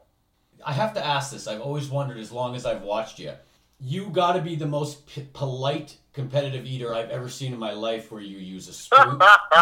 you use a spoon, you wipe your mouth, all these other competitive eaters, they just go in there like a barbarian. They use their hands, they dunk in the water. Why do you choose not to do that? I always try to provide the best viewership experience I can. And so if the Man versus Food guy, Adam Richman, back in the day, had just sloppily ate everything like a pig on a trough, nobody would have watched it. He respected the food. He was kind to the restaurants, always talked positive and everything like that. So not that I was inspired by that. That's just an example. But I've always, just been tried to... I won't sacrifice I would rather let 3 minutes extra go on the clock if I've got them available in order to have time to wipe my mouth and not look like a swab. I get a lot of crap from people about my knife and fork skills whenever I'm eating a big steak. But even with that, some people will just pick the steak up and eat it with their hands. I try to be as civilized as I can. Whenever I'm able to, I try to eat the food how it was intended.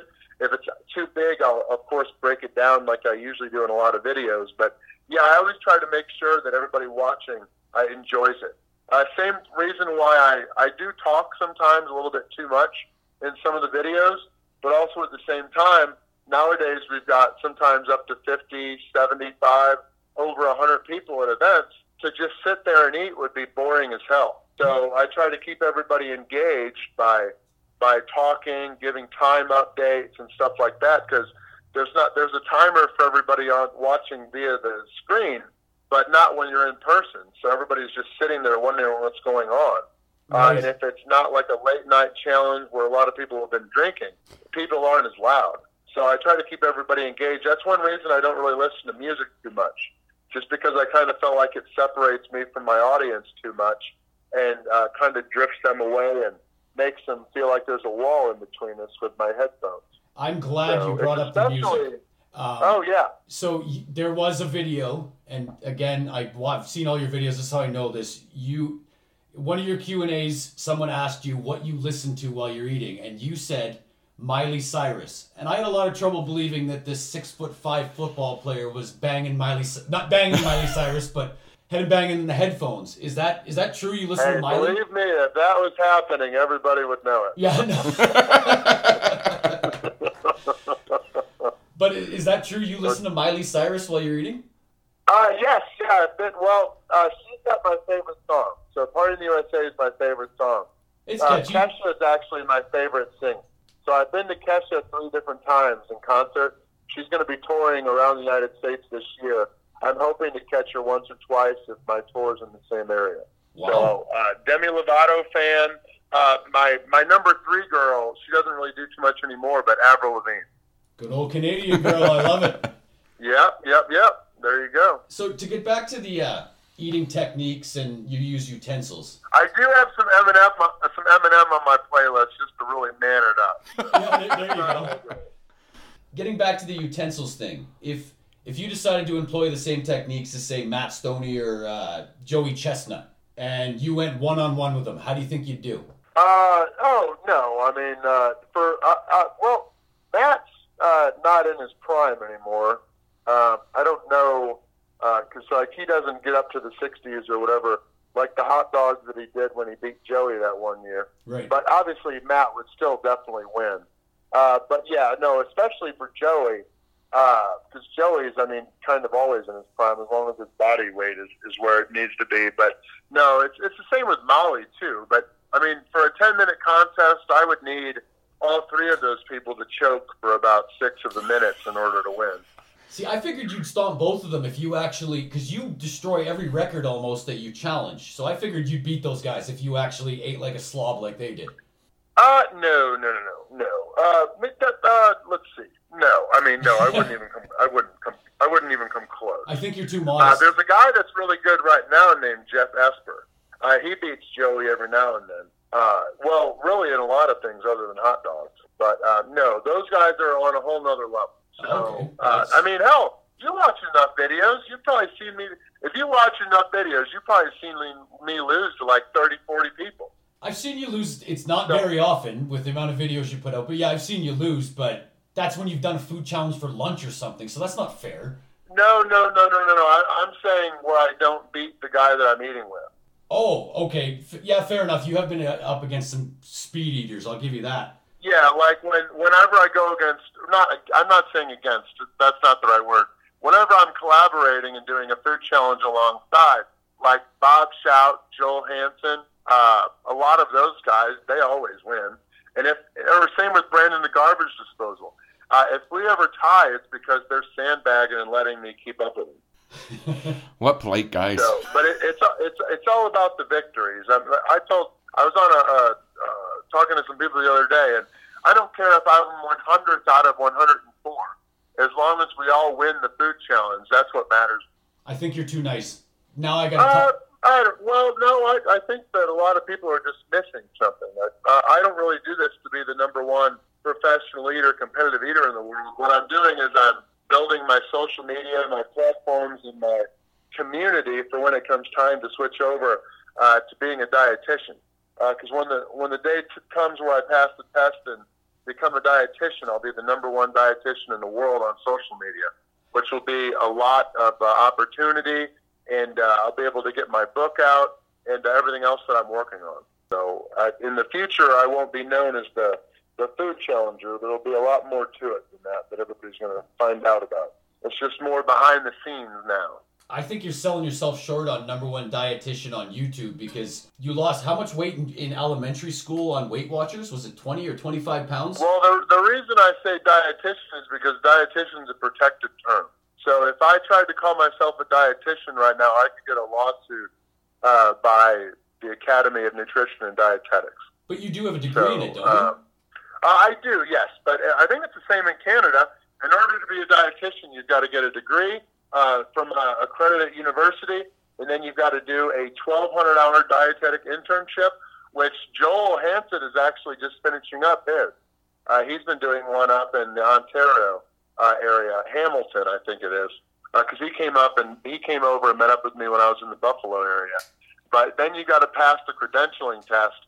Then you're certified, able to call yourself a dietitian. So I won't be able to do that until like 2022.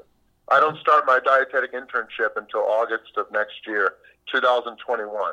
I'm committed full time to doing all the food challenges until then. And I also read that you have another degree in construction management. You did it for 7-8 years. Yeah, that was in 2008 while I was playing college football, and then I moved up to Kansas City to start a job in construction, and then I retired from that October 26, 2013. To focus full time on everything I was doing with foodchallenges.com, and then all the food challenges. Wow, you've done a lot of things, and I think you're younger than I am. Aren't you in just early 30s? Yeah, 33 and a half. Yeah, that's unbelievable, man. My sister and I still celebrate half birthdays, so we always message each other on our half birthdays. So mine's easy to remember. It's Christmas Eve, January 24th. Oh, that's really easy. Wow. So let's set the scene here. You've got your option of what food you want to pick, and what opponent you're at. I know you don't like to compete against anybody, but you got it. You got to pick an opponent to go against them. So who would you pick, and what food would you pick to take them down? Oh, well, I don't really think it would be to take him down. I just miss him and want to eat with him again. Dr. Ramsay the Mantis Hilton is one of my favorites. Oh, Mantis, yeah. We're pretty competitive in quantity and speed. So he's always fun to eat with, and he's got a lot of food challenge wins as well. So it's always good to see him. But let's see. He whooped me in a nachos challenge, so we won't do that. But I think it would be. Well, let's see. He beat me in the nachos. I beat him in a burger and 80-ounce thing of beer. So let's see. I would say like a specialty hot dog competition or a bunch of tacos. I think that would be fun. Challenges with variety. Okay, fair enough. I've always had the dream of you taking on I'm sure you know who he is, Canadian boy, Furious Pete. I'd love to see you do a YouTube challenge with him. Yeah, no, that definitely isn't going to happen, unfortunately. You know all about him, right? Not too much. I know he's fighting the battle with cancer right now, but other than that, I don't. Yes, yeah, he's had that come back like 5 times. So no, he's not really doing anything regarding eating anymore.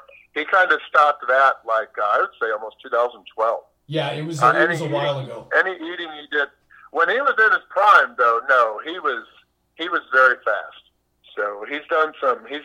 I used to watch his videos back when I first started until like early 2011. I used to watch his eating stuff, but no, he was great. But no, I've never really actually.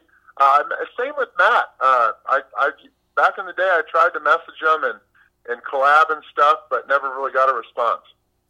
Oh, Matt Stoney. Yes, yeah, I've got about 10 emails and messages into him, but I've only been replied to like twice. So, but I'm just going to go ahead and say I think you're a better competitive eater than him, so he shouldn't be big timing you. Oh no, I don't mind it. I always wanted to find out the actual reason. Matt Stoney actually started out in dietetics before his channel started blowing up, and then he left school to just focus on all the eating. But I don't really know what his plans are for after, because can't eat forever. Especially with all those 10 million, those like 11 million subscribers. I don't know what he plans to do once he's all done with it. Because, I mean, that would be very sad to just see all those just kind of go by the wayside. Yeah. After all that work that he's put into it. He's got a huge following. I don't know how he stays like 140 pounds all the time with the amount of food he eats, but that alone is impressive. Oh yeah. Oh well, I get questions about all that a lot because like Eric the Electric, Beard Meats Food, and everybody, I gain all kinds of weight, of course, but then a lot of the other guys stay pretty consistent. But people compare us, not thinking about Randy does like 6 to 7 food challenges a week when he's on tour, and we post 4 videos a week, as compared to 1 or 2 from the other channels. It's, of course, going to be a lot easier to maintain when you're not traveling around just doing 1 or 2 challenges a week from home. I mean, when I'm on my tours, there's some times where I spend like 20 to 30 hours in a week just driving. So, and then between all the time I spend on the social media to keep all that going and everything else, I mean, there's not a whole lot of time left for working out. No, I think, didn't you just surpass 1 million followers on Facebook? On Facebook, yeah. We're at 942,000, I think, on YouTube. Yeah, so, you're getting close to that mark, too, so congrats on that, man. That's huge. Hey, thank you. Yeah, been doing it almost 10 years now, so it's been a long time. That's one of the sad things. A lot of people, they start out doing challenges or something like that now. They're like, oh, how did you get that big? I'm like, well, it's been 10 years, and they just started, and they're already wanting to see results like we got, which, like we have, but I didn't. I mean, hell, Mitch worked for like 2 years for like no money. I lived with mom and dad for 3 years. Once all my construction money that I had made and saved up ran out. So it took a long time, a whole lot of work to get to where we're at now. So it's hard to portray that to people that haven't been following and watching for as long as people like you have. So, and for touring, do you ever plan on doing a Western Canadian tour, like coming to Calgary? That's where we're at, British Columbia and those places? Yeah. I'm going to be my goal is to get to all of the provinces again. Well, not again, but all of them for sure. But the ones I've already been to, I want to get there again. Maybe not Newfoundland and Nova Scotia and all that, Prince Edward Island. That'd be great. But I don't really know of too many food challenges. I want to get to Halifax, I think. But as far as the ones I haven't been to, I'm definitely wanting to get there. So, yeah, I'll get to Montreal. Or not Montreal. Where'd you guys say you're at? Calgary. Yes, yeah, Calgary, Winnipeg. I just added a food challenge to the database today from Saskatoon. So, yeah, no, I definitely want to get to all those places. Hopefully, if not in 2020, during the first half of 2021. Just got to make sure I go during some good weather. Yeah, well, despite what some people think, it does get nice in Calgary in Canada. Like it gets to be plus 30 Celsius here sometimes. It's nice. It's not cold all the time. Ew, the C word. I know.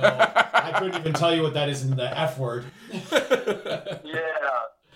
I mean, I understand kilos and everything, but I never understand the C word. Celsius means just nothing to me. It's hot.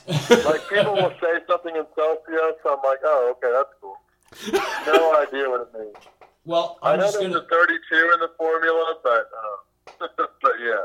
So, getting back to the Calgary thing, I know you don't like competing against someone, but if you ever come to Calgary, I'd like to eat against you. He's going to whoop your butt. He probably will, but he'll make me better. And there's a few burger challenges here that I'd love to eat against you with if you come to Calgary. All right. Well, it would be fun to collab. I would do that. That sounds great, man. So, yeah, no, we have quite a few subscribers in Calgary. Like I said, I just haven't been able to get there. I know. Did a bunch of challenges in the Vancouver and BC area. Just got to get a little bit east now. Yeah, well, we're looking. Calgary loves you, man. We'd love to have you here. All right. Well, I appreciate it. So, yeah, the goal is to get to my country's number keeps going up. I think now it's at 50, but I've been finding out about challenges in like Latvia and all these crazy places. It might bump up to 55 before I'm all done. I'm not sure. Wow. So how many T-shirts do you have now? You know what? I don't know. All I know is that I've got, let me see. Let me do the math.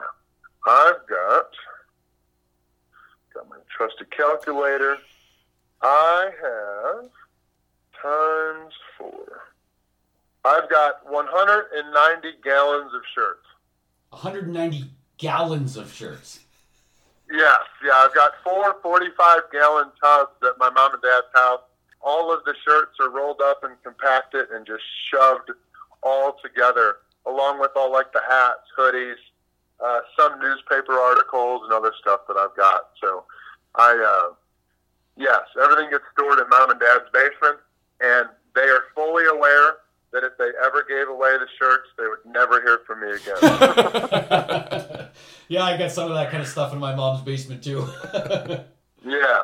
Well, like, no, I told her that one day. I said, Mom, I know that this isn't a worry, but I've got like 2 or 3 friends where their mom and dad just like threw out their stuff without even asking because it's been sitting there forever. I just want you to know that if you ever get rid of that T-shirt collection, I'm going to be off the well, out of everything completely.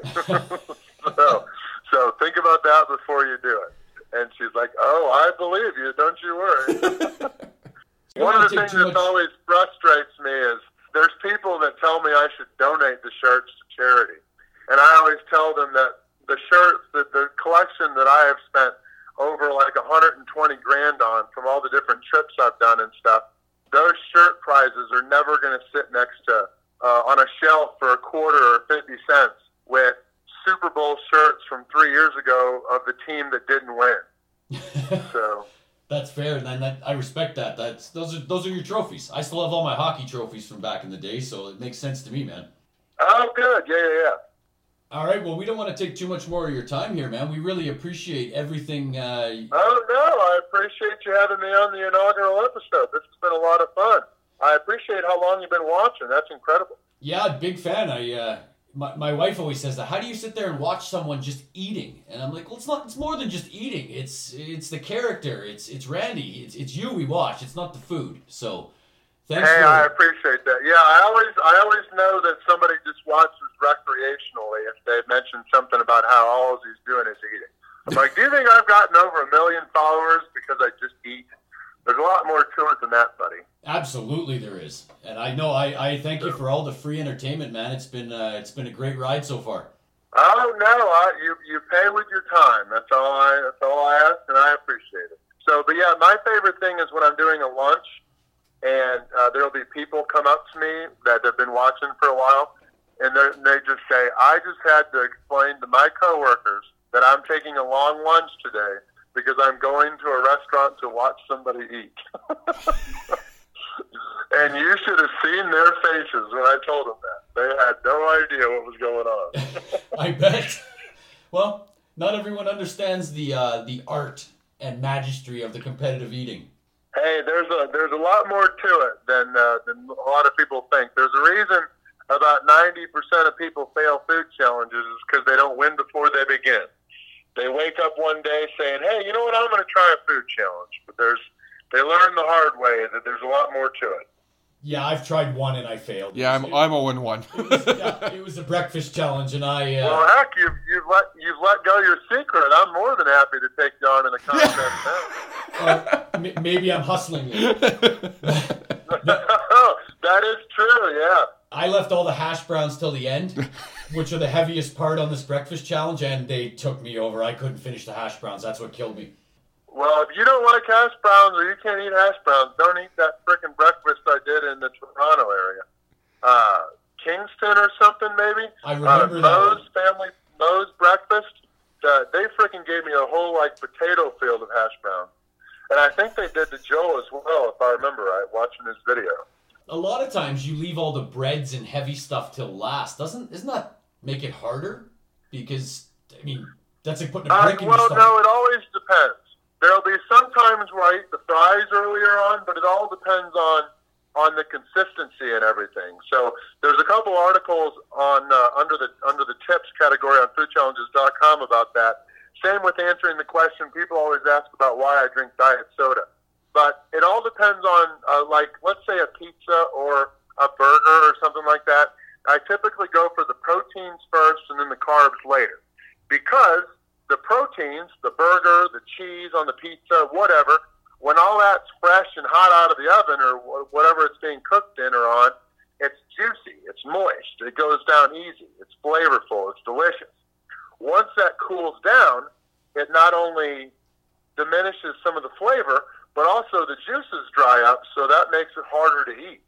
So that's why you get the burger or the steak, you want it medium rare, because you want all those juices in there. It makes it easier to eat. You don't need to use all the extra liquids that could fill up your stomach. So the fries, whether they're cold or hot, and sometimes even when they're cold, they'll get a little bit mushy. That makes them easier to eat. And once you pair it up with the diet soda, it goes down quick. So, but like bread, the bread starts out usually the same temperature, not really hot or anything. So the consistency doesn't really vary whether you eat it within the first 10 minutes or the last 10 minutes. Wow, there's a real science to it, isn't there? Oh yeah, yeah, definitely. Because most people think you just so get a plate it all of food depends and go on the nuts. bread too. Because if it's sourdough bun or something like that, you just gotta say this is gonna suck and hope for the best. Or else rye bread. I've done a couple at Jewish places and stuff where they have rye bread with corned beef and all that. With I think I've done two sandwiches challenges with 2 pounds of rye bread. It was miserable. Just you got to get the jaw ready. Hopefully you have some jaw endurance, and you just got to eat, chew. Same with a really crusty pizza. If it's a thick crust pizza or something like that, where it's going to be pretty doughy and chewy, your jaw is going to be hurting just like an overcooked steak. Yeah, you're going to crush me if we ever eat against each other, because I would just put the plate in front of me and go crazy, just eat whatever I could as fast as I could. But wow, there's a real science to it. Well, one of the problems when I do stuff with newer people, beginners, is they get caught up in the moment and they try to keep up, which if your body's not really adapted and ready for all that, it doesn't really know how to cope with it. So you can be more prone to throwing up or choking or something. So that's one thing. Whenever I don't really do too much anymore, but when I do stuff with somebody that hasn't really done that much, I always coach them with that. Is, hey, move at your own pace. Yeah, start out fast, but don't try to keep up. Just play your own game and do your best. Wow, words to live by. I gotta stop being so competitive. Hey, it doesn't matter if you're keeping up with other people in life. It's that you're doing your best. Always throw strikes. So, last question for you. And if you've posted this on YouTube or your social media, I must have missed it. You've been without a vehicle for a while. And you said you were buying, or you bought one, and you were going to tell us what it was. Can we have the exclusive? What did you buy? Oh, my goodness. That's far from exclusive. I think I've posted like 8 times about it. Okay, then I've been out of the game for a bit because I missed that. Oh, no, you're good. It is a 2014 Dodge Ram cargo van. Oh, so wow. it's got a tradesman package. So there's no seats in the back. It's just a 2-seater by Dodge Ram. And then the whole back is just like a metal thing with 3 nice big compartments for storage and all that. But then it's big enough to where I'll be able to take it on my trips with me. I'll be able to sleep in it when the conditions are right. And then most importantly, for my weight, I'll be able to bring my spin bike with me. So I'll be able to do some workouts and stuff in addition to, I know they have some Planet Fitnesses up in Canada, but I've got a membership for there for like showers, and then I can do weights and stuff there too when I want. But yeah, I'll be able to bring my bike and then all the store stuff and everything like that. So it's a 2014. I had about 109,000 miles. So I need it to last about 3 years, which I think it will do that. That's really impressive. As successful as you are, I was picturing maybe an F-150 Raptor or some big fancy truck, but you still went with a vehicle that just makes the most sense for your career. That's very impressive. Oh yeah. No, I've never been a status person.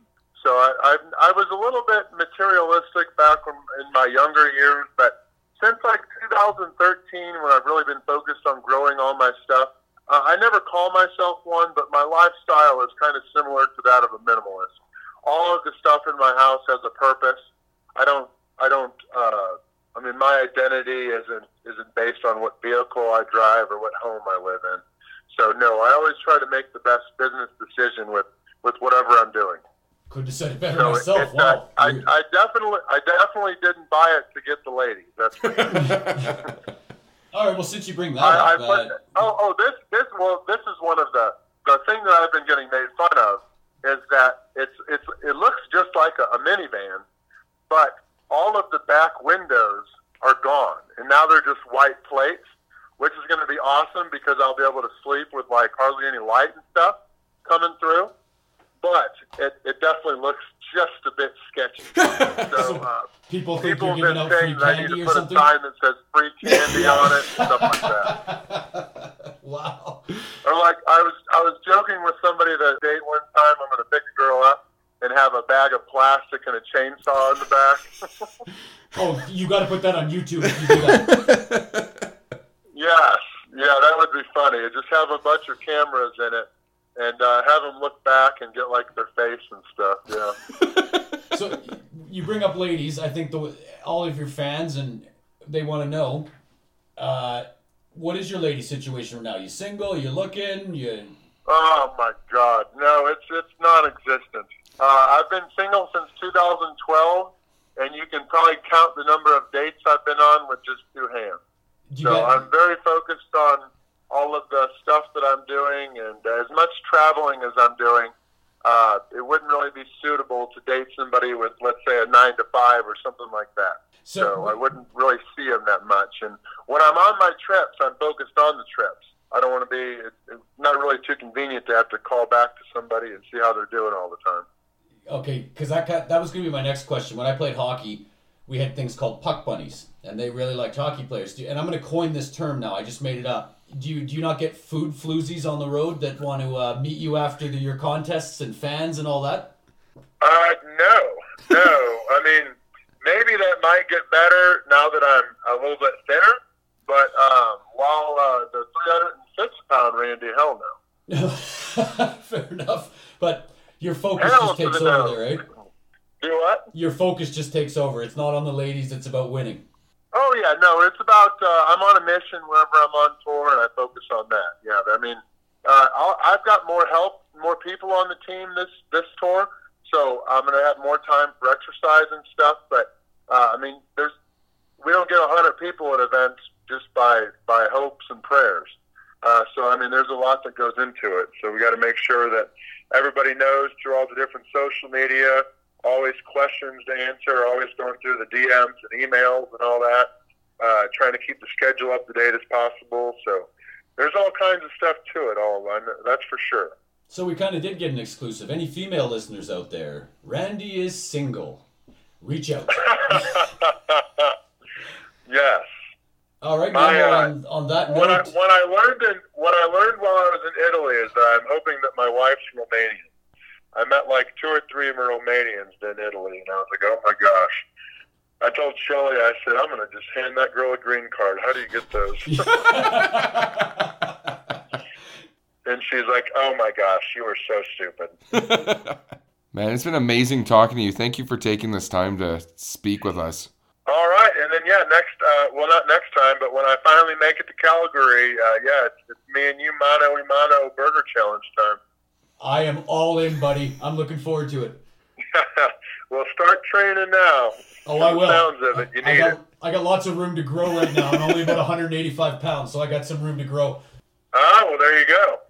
Awesome. Thanks, buddy. All right. Hey, thanks again. You guys have a good night. Yeah, stay in touch, bud. We'll talk to you soon. All right, bye. Bye. Thanks for listening to this week's edition of Views from the Chesterfield. Tune in next week for another great show. You can download us at podcast.com or iTunes or wherever you'll find podcasts. Follow me at VFTC Daryl. And me at VFTC Dave. This has been Views from the Chesterfield. Yay.